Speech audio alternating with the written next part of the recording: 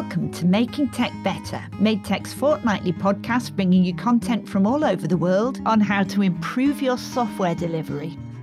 For us, that means empowering your teams to collaborate compassionately on creating high-quality software that delivers value quickly to the people that really matter, the users. My name is Claire Sudbury and my pronouns are she and her. I've been a software engineer for 21 years. I do a lot of speaking and writing on the topic of software delivery, and I'm a lead engineer with Made Tech.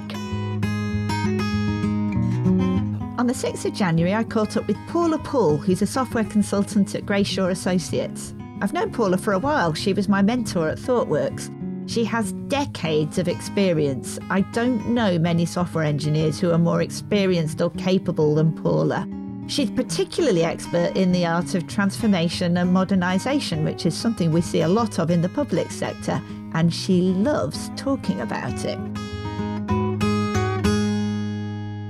Today I'm going to be speaking to Paula Paul on the topic of modernisation and transformation, which is a topic that's very interesting to Made Tech. We've actually written a book about it, Modernising Legacy Applications in the Public Sector by Luke Morton, our CTO, and David Winter. I'll make sure that there is a link available to people listening to the podcast. So, to Paula. Hello, Claire. Paula is a distinguished engineer with Greyshaw Associates, where she works with organisations pursuing cloud adoption strategies and implementation. She's served this industry as a software engineer since the early 80s. She's had roles in product development, engineering management, consulting, as well as corporate IT executive roles, and she's led teams through several modernisation efforts along the way. I'm very excited to have Paula with us. She's been my mentor since our time at ThoughtWorks. Every time we talk, I always learn something new. She's enormously experienced, particularly in the area of modernisation, so this is going to be great. So, Paula, distinguished engineer, is that your job title? It is. Fantastic. So I don't know that I've heard that exact job title before, but I think it probably is similar to the concept of principal engineer, which is one that gets used a lot in the UK. Is that basically the idea? I would believe so. And it was my very first job as a software engineer was with IBM, and you would rise through the ranks, and the highest engineering rank was fellow. So it's also something like a fellow or principal engineer. So yes. Wonderful. But I mean, it basically does what it said on the tin. You are a distinguished engineer, which makes it even more exciting that I get to talk to you. But before we get to talk about modernisation, I'd love to kick off by asking you, who in this industry are you inspired by? That is a great question. And actually, two people came to mind. I'll cheat a little. My favorite architect is a lovely woman named Ruth Milan, who writes of all things architecture, decision-making, technology strategy, and hosts a number of workshops. So I love Ruth's writing. She's also an award-winning architect. And then my second name that came to mind is sort of foundational, Fred Brooks, the author of The Mythical Man Month. And if you really go back and read some of the writings, like No Silver Bullet, you see a lot of things in those writings that are kind of reinvented with different names today in the Agile community. So I think that we've all been in the pursuit of software engineering excellence for a long time now. Yeah, I know both of those names. And Ruth, I follow her on Twitter, and I also find her to be enormously inspirational. So yeah, great choice. Okay, so what exactly is a modernisation effort or project? I think that's a great question as well, because when I look back in time, everything that I've done in software engineering has been for modernization of something. So the core of modernization could just be automation or digitization. My very first job at IBM was moving people from mechanical drafting boards, pen and T-square, to CAD systems. And so that's modernization. When you do that, then you have to have a different way of storing and sending the drawings around. So we put them in databases, which was different than filing cabinets. Where we run into challenges today is these large-scale modernization efforts that are more than just technology. And what would you say is the essence of modernization these days when people talk about modernization? What kind of thing are they doing? well, we have a better way of doing things now, or things that we had to spend a lot of effort on as individuals working at a company, we may be able to get as a service, software as a service from a cloud provider. So it still, to me, is about changing the way of working and adopting better ways of working, even from adopting something like Agile, Safe Agile, or any other of the variants of Scaled Agile. Those are modernization efforts in and of themselves. Yeah. I think we're all struggling with change management and maybe perhaps in more recent days, the more rapid pace of change. So you talked about making things easier for people. One of the obvious drivers for change might be to make processes quicker. So when companies are finding that they're spending a lot of people hours on a particular process, often the reason they modernize is because they want to reduce the amount of time spent on something. But that's not the only reason, is it? What other reasons are there? What other benefits might people get from modernization? It is related to change as a company grows. So we have a lot of modernization efforts spurred by the need to scale. At some point, some system that was originally designed for the amount of business that you might do when you were operating out of a small garage no longer supports the scale that the company has grown to. And that's a big driver for a lot of the modernization efforts that I've been involved in most recently.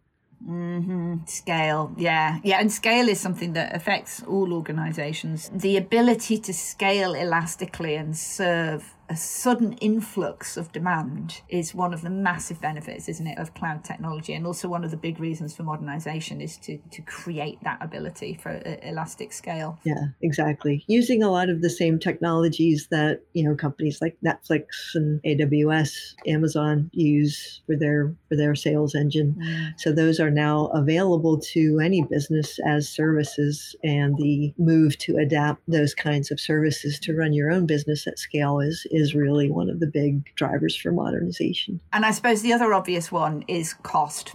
So, I mean, you could say that people hours are a financial cost to businesses, but they're not just a financial cost. But there are other financial costs as well, aren't there, that can be reduced via modernization efforts. Sure. A good example of that is just take server patching. That's an immense effort that as you grow and you add more servers, there's more cost. And at a certain point, it becomes worth looking at, do we really need to do this, or should we move some of this to a cloud-based SaaS offering where they handle that? Yeah. And by patching, you mean upgrading smaller systems and making sure that everything's up to date. Yeah. And maybe fixing small bugs. Keeping track of the operating system patch levels when security patches are issued by the vendors so that you're not operating in a vulnerable position. Just all sorts of things that are not even about your own software. It's about the software just running on the servers as the operating system. It takes maintenance like a car. Yeah. So why was modernization the topic that you wanted to talk about when I invited you to be interviewed? Because it was your first suggestion and you were very excited about the opportunity. I think that my entire career has been about modernization, and I find it fascinating that it's a huge industry phenomenon now. It's like if you look at the Gartners and all of the pundits talking in technology, it's about modernization. And really, isn't that what technology is for? To help people become more efficient, to help people become more scalable at what they're doing, to help them either offer more services at a broader scale, less cost. So it's novel to me that it's become such a buzzword and such a focus in the industry. I tend to think that it's about the rate of change and the much more easily accessible SaaS services available to us in the cloud. And that's a big driver, I believe. Yeah, and I know that that's something that you're particularly experienced and expert in. I mean, in your bio, in fact, you talk about working with organizations pursuing cloud adoption strategies and implementation. That's pretty much what you do, isn't it? Yes. Yes. I feel that I've gone from raised floors, and then there was an era of... So, sorry, raised floor, what does that mean? That's a new one on me. Oh, so in a mainframe world, the raised floor was where you put your equipment, and then underneath the floor, you would have all sorts of cabling and ductwork for the cooling and so forth. So raised floors I'm definitely showing my age here. For those that maybe have come from a mainframe background in their origins, that was where we kept the mainframes, on the raised floor. And, I then moved into the era of people would buy smaller computers and put them in server closets because that freed them from the raised floor. And then the server closets became messy and we put them in data centers. And now data centers have become cumbersome because there's a lot of maintenance involved in a data center. And it's like, oh, we'll just put that in the cloud, which is funny for me because the cloud is really almost like someone else's raised floor. Mm-hmm. Yeah. So I've come full circle. I was amazed recently. I don't know why I was amazed. It makes perfect sense. But my brain tends to be very literal. There is a part of my brain that thinks it's up there somewhere, that it is actually in the cloud. We don't use data centers anymore. But of course, somewhere there is actually physical hardware.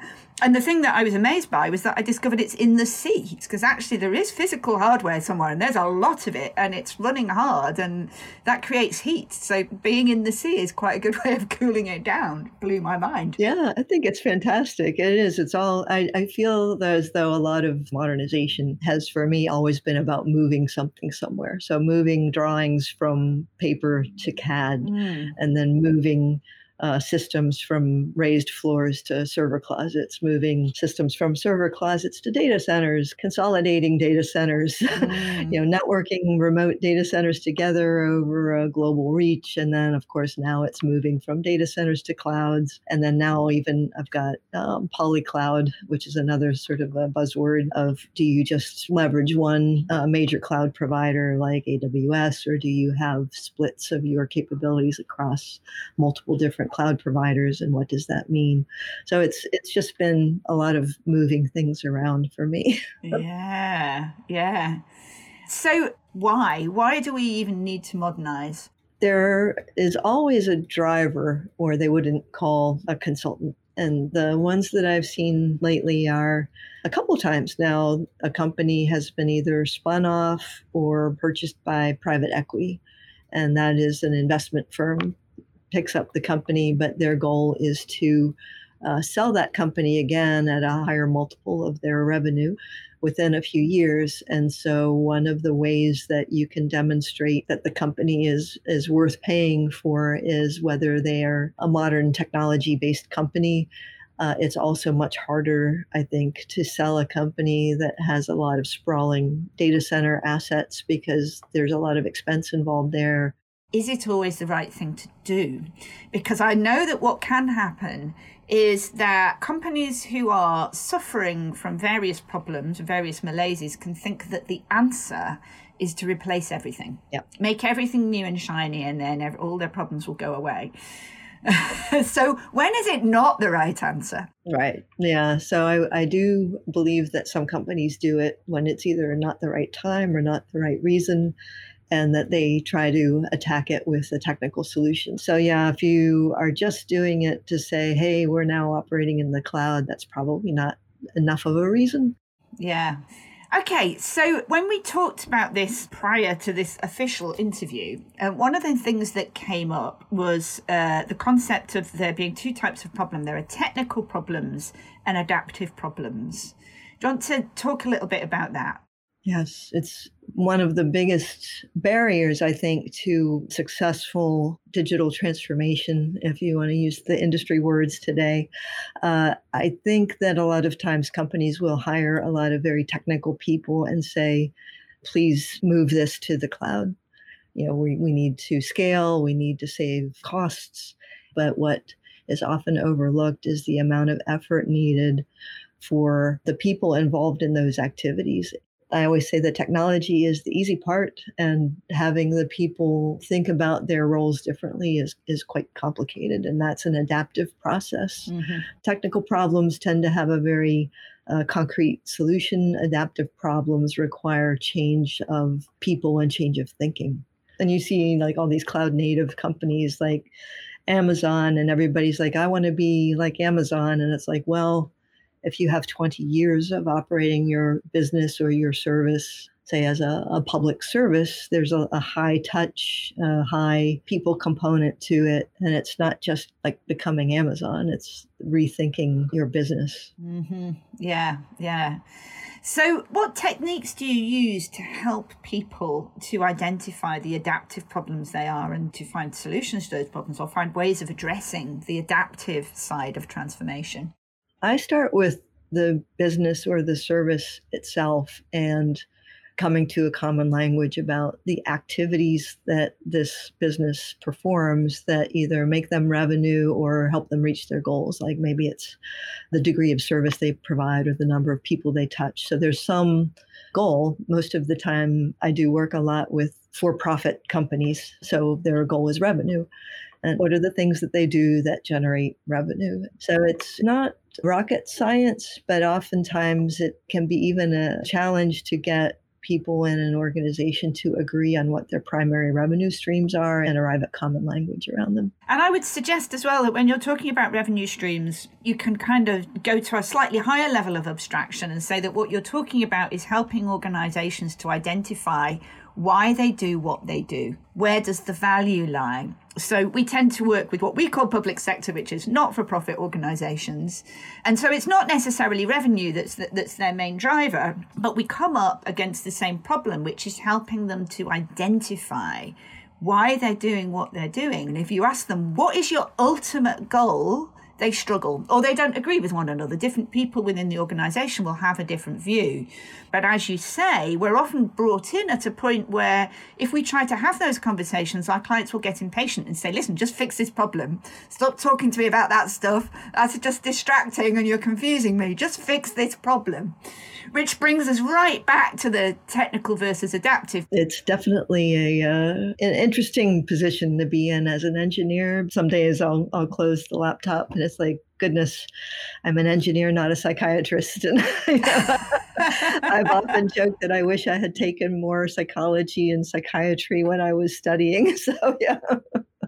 I do think that one of the most underused techniques is open-ended questioning with the intent to seek knowledge. And oftentimes I will just remind people that one of the least expensive things you can do is thought exercise, especially in this day of ease of access to compute. My goodness, access to compute is crazy. And so you have to go through this exercise of, if you were starting this company again, when you started it 20 years ago, there were probably just a few people and they had an idea and maybe they stood up a little server under a desk and they tried some things. And if you were going to do it again, what would you do now that you have this ease of access to storage and compute and networking and all of the great things you can do, like machine learning? Because if you can get the people to open their minds to that, you find that a lot of the value in many of these companies is their 20 years of experience in the industry. Their value is not very often in their technology. Their value is in their experience and their insight.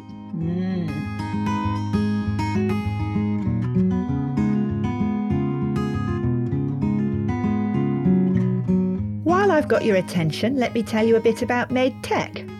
After 21 years in the industry, I'm pretty choosy about who I'll work for, but there's lots to love about Made Tech.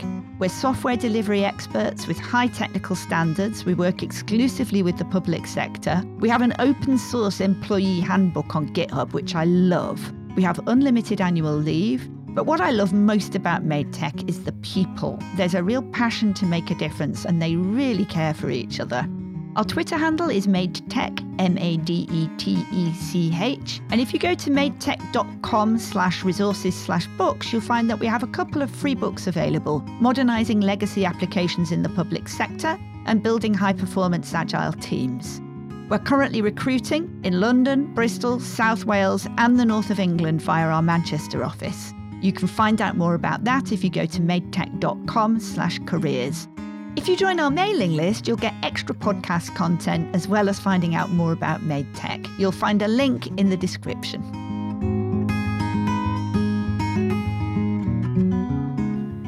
Before the break, we were talking about identifying technical problems as opposed to adaptive problems. Paula recommended asking, what if you started again from scratch? What value would you be generating? As a way of finding out, where does your expertise and insight lie? So what are the most important principles to keep in mind when you're approaching modernisation? I'll go back to value. I used to think it mattered where you started. And lately, I think it does not necessarily matter so much where you start, but that you have a way to move forward from the starting point. Otherwise, sometimes you'll make a start at a modernization and it will get reabsorbed back into old ways of working. I call it reverse strangulation. So you're saying that reverse strangulation is a bad thing? I believe it is, because you invest a lot of time and effort into moving one small piece forward into a new way of working or a new pattern, more of a test-driven development pattern. But if the people involved don't change their ways of working, it can often be treated the same way as existing systems and fall back into the same problems. Yeah. Of release cycles and, slow change. So again, it's technology plus people, I think, is a holistic solution. Yeah.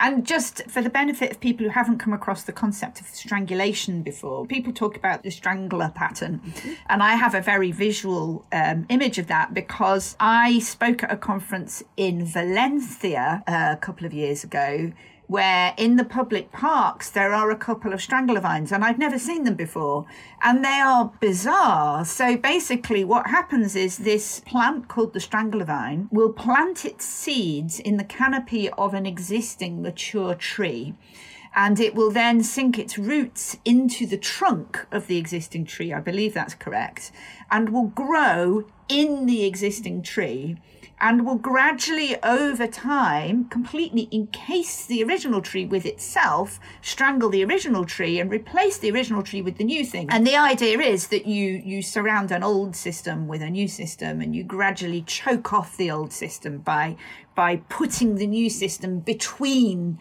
the old system's clients and the old system, so that eventually the old system can just die off and be replaced by the new one. That is a great example of what my career's been like for the past decade or two, is, inserting new ways of working, new technology, and then gradually strangling out the old. The other quote that I have used with a customer that became a favorite is F. Buckminster Fuller: in order to change something, build the thing that obsoletes it. If you have a few people in a garage, what would they be doing to disrupt your industry right now? And it's often the case that the people you're working with could do that same thing.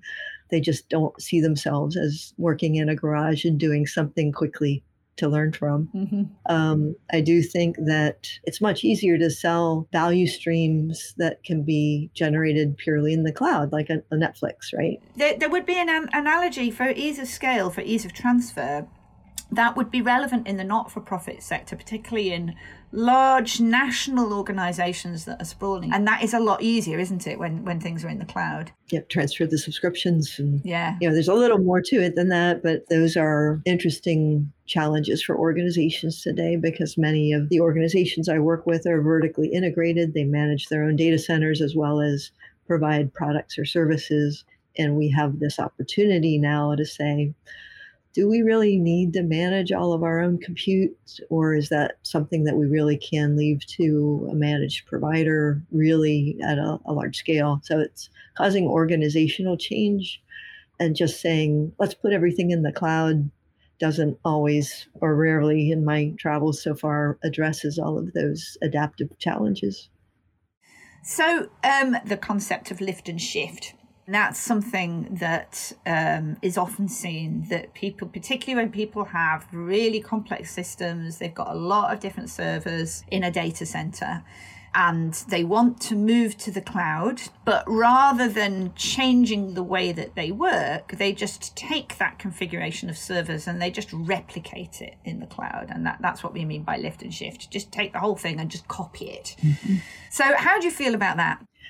If you have an organization that wants to adopt cloud, I think at one end, there's just take everything I've got as it is and move it to virtual machines in the cloud. If you do that, you haven't really gained any efficiencies. And I would say that's not a really good reason to adopt the cloud. So at the other end is completely reinvent or reimagine everything with pure cloud native capabilities. That's another extreme, and many organizations don't have the luxury of doing that. So most of the efforts I've been involved in arrive somewhere in between.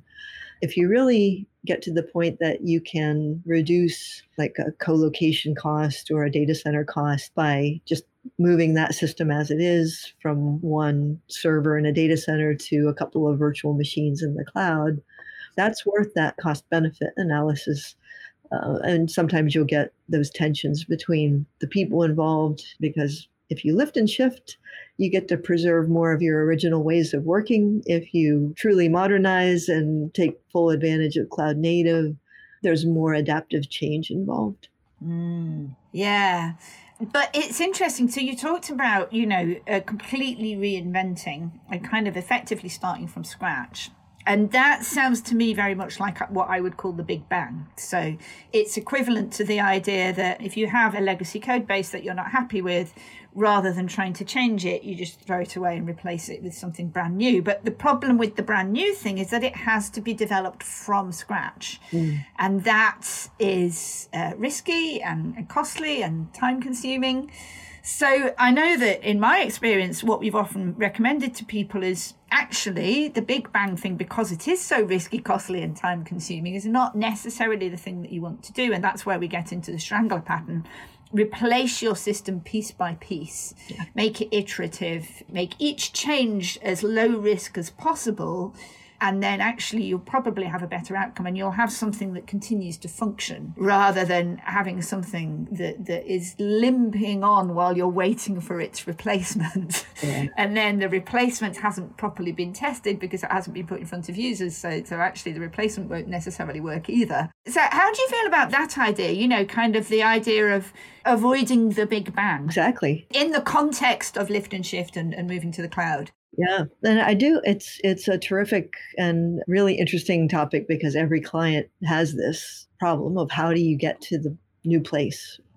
Big Bang is never good. It's very high risk, but there's also levels of strangle pattern. So you can use a strangle pattern in a single code base and strangle out things from within that code base. There's also kind of a system level strangle pattern. So an example for me was a client that, let's just say this client offers a service. And so this was one system, scheduling, eligibility, and registration. And so we can say what pieces of that process are kind of commodities these days, whereas you can go out to the market and get API-driven event scheduling systems.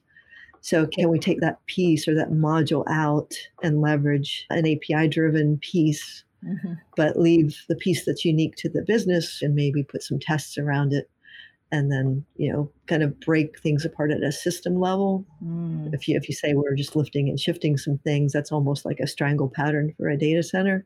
So I think you need to always take the big picture into account. And often I think that one of the reasons that people do tend to end up with a lift and shift when we're talking about moving to the cloud is because there are real constraints. They have a data center provider which wants them to enter into a long-term contract, and that contract is going to come to an end and they don't want to renew it. So they feel like they have to get everything out as quickly as possible, and they don't have time to reinvent everything. So that's why you end up with the lift and shift. So what would you say to people who are in that situation? I've never met a vendor who would not negotiate a shorter extension. You will pay a higher fee on a per month basis for something like that. But if you look at the overall cost benefit of moving out of your data center versus that, additional cost to get the shorter contract, things are never totally this or that. It's yeah. And the principle there is don't panic. So stop and think, are we really in that much of a rush? Do we really need to move everything? What actually impact is it going to have if we don't think carefully about how we do this? And don't feel like you have to do it all at once. You can do it a bit at a time, and that's more effective. And I suppose another thing you can do is not take everything. Mm-hmm. You can leave systems in what I call runoff. Just, you maintain it until it's no longer valid. Yeah. And inevitably, you're going to have a ton of ancient little systems sitting around that actually nobody is using anymore. Yeah. I mean, I have seen a lot of companies struggle with, they'll hand me a spreadsheet of, hundreds or even maybe thousands of small systems, and they'll say, where do we start? I'm like, well, that spreadsheet is not where we start. I've lived in this house now like 20 years, and there's a little area of the house that's the closet that you never want to clean. Yeah.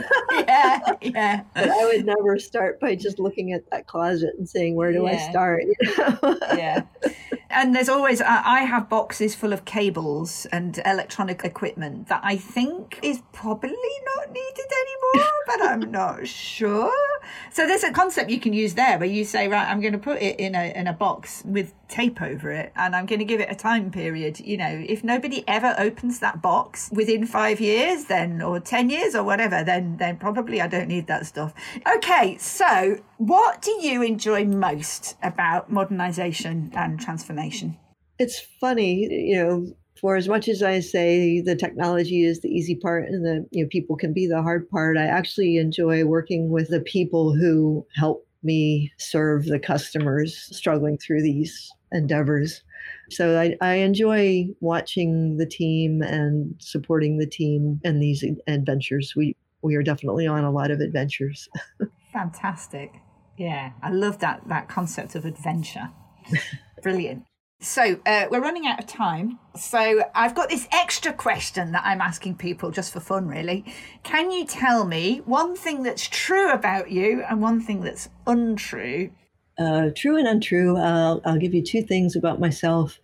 I spent 2 weeks in a convent in the Netherlands learning the French language, and I have a 3rd degree black belt. Wow. 3rd degree black belt in which martial art? Taekwondo. Wow. Okay. And you spent 2 weeks in a convent, did you say? In the Netherlands learning French. Learning French in the Netherlands, in a convent?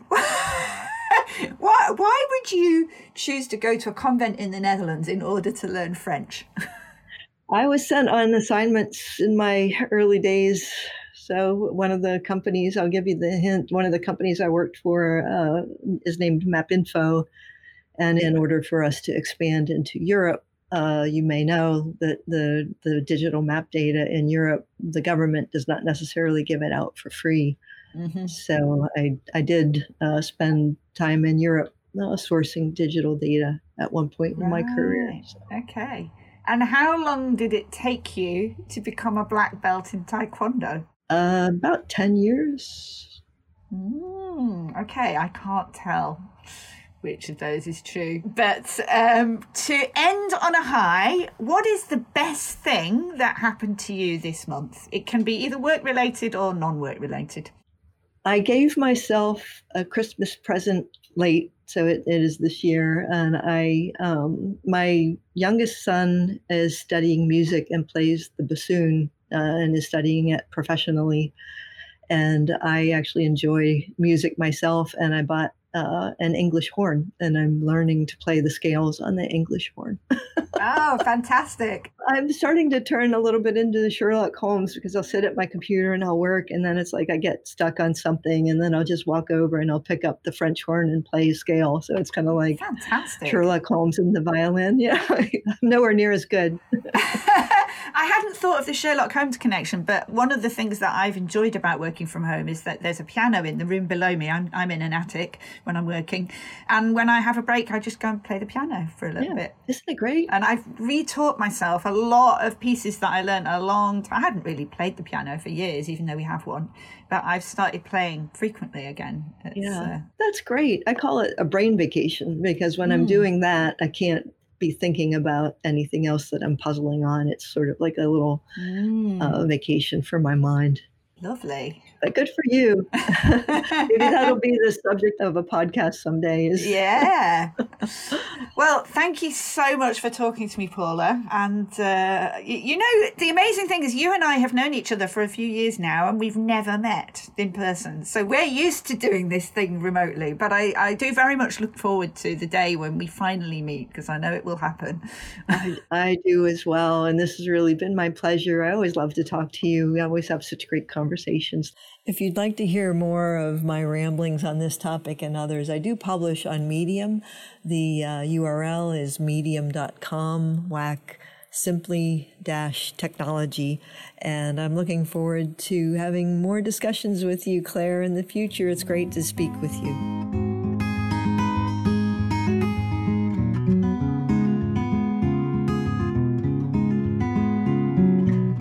So as always, to help you digest what you've just heard, I'm going to attempt to summarise it.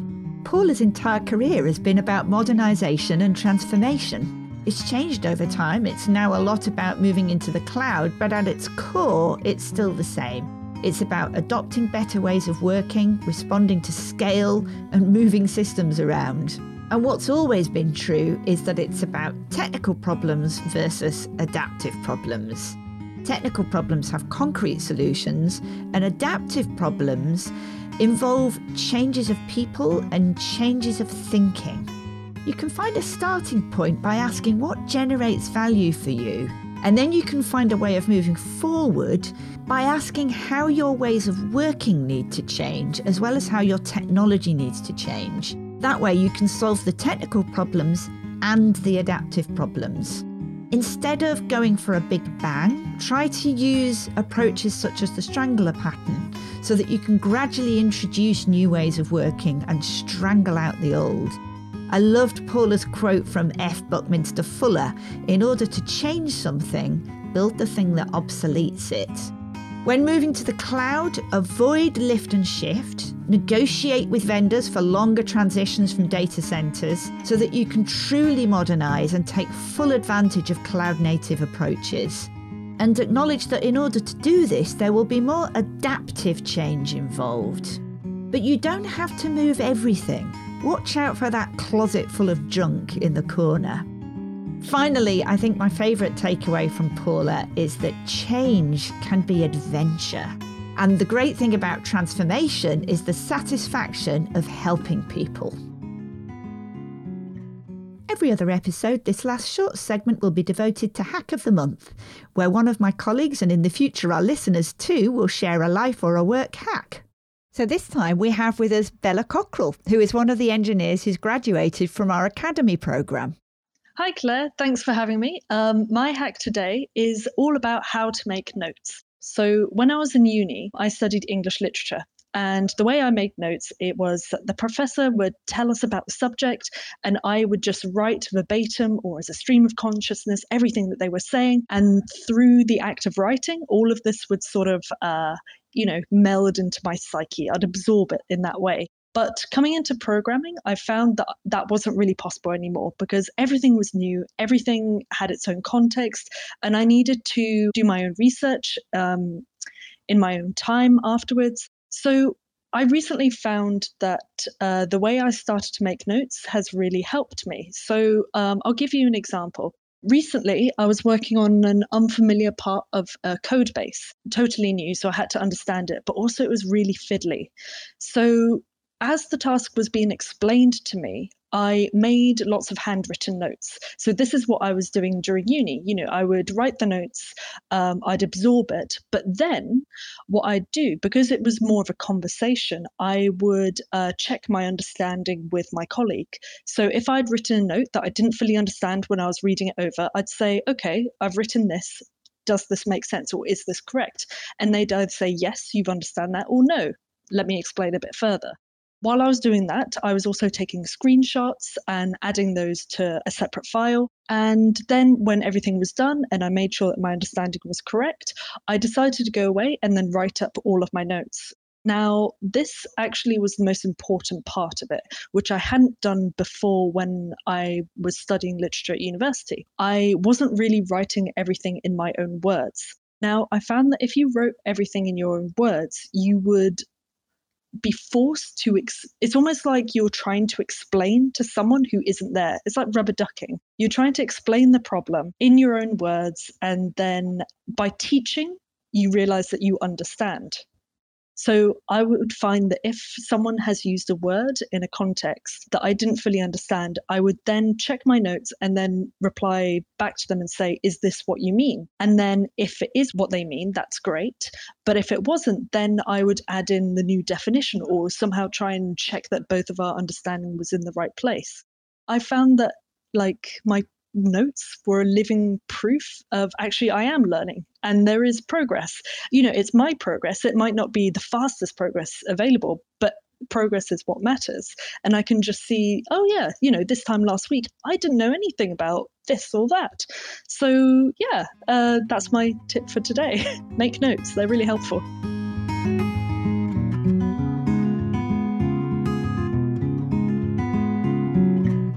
Working in the public sector means that at MadeTech we really care about making a difference. So for this final Making Life Better segment, myself and my colleagues will be sharing suggestions for small things we can do to make the world a better place. This time, the suggestion comes from me. It's something I've been doing for 20 years or more now, and I've almost certainly saved some lives. As of March 2021, I have donated blood 35 times. There was a gap for a few years when I had my children. You can stop and start at any time, and not everyone is able to do it, but it is worth checking if you don't know. I'm quoting from their website right now, and they're saying, we are facing extra challenges to provide hospitals with the blood, plasma and platelets that they need. Donation is allowed despite COVID. It's as safe as it's ever been, and I've donated more than once since the pandemic started. They're so nice to you. It's so easy to do. I don't like needles, but I just look away and it's only a pinprick and then that's it. They even give you free biscuits, and it feels so good to have made a difference. If you think that you might be able to give blood, you can go to my.blood.co.uk/pre-register, and I highly recommend it.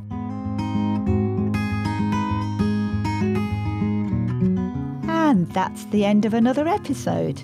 You can find me on Twitter at Claire Sudbury, which might not be spelt the way that you think. There's no I in Claire, and Sudbury is spelt the same way as surgery with ERY at the end.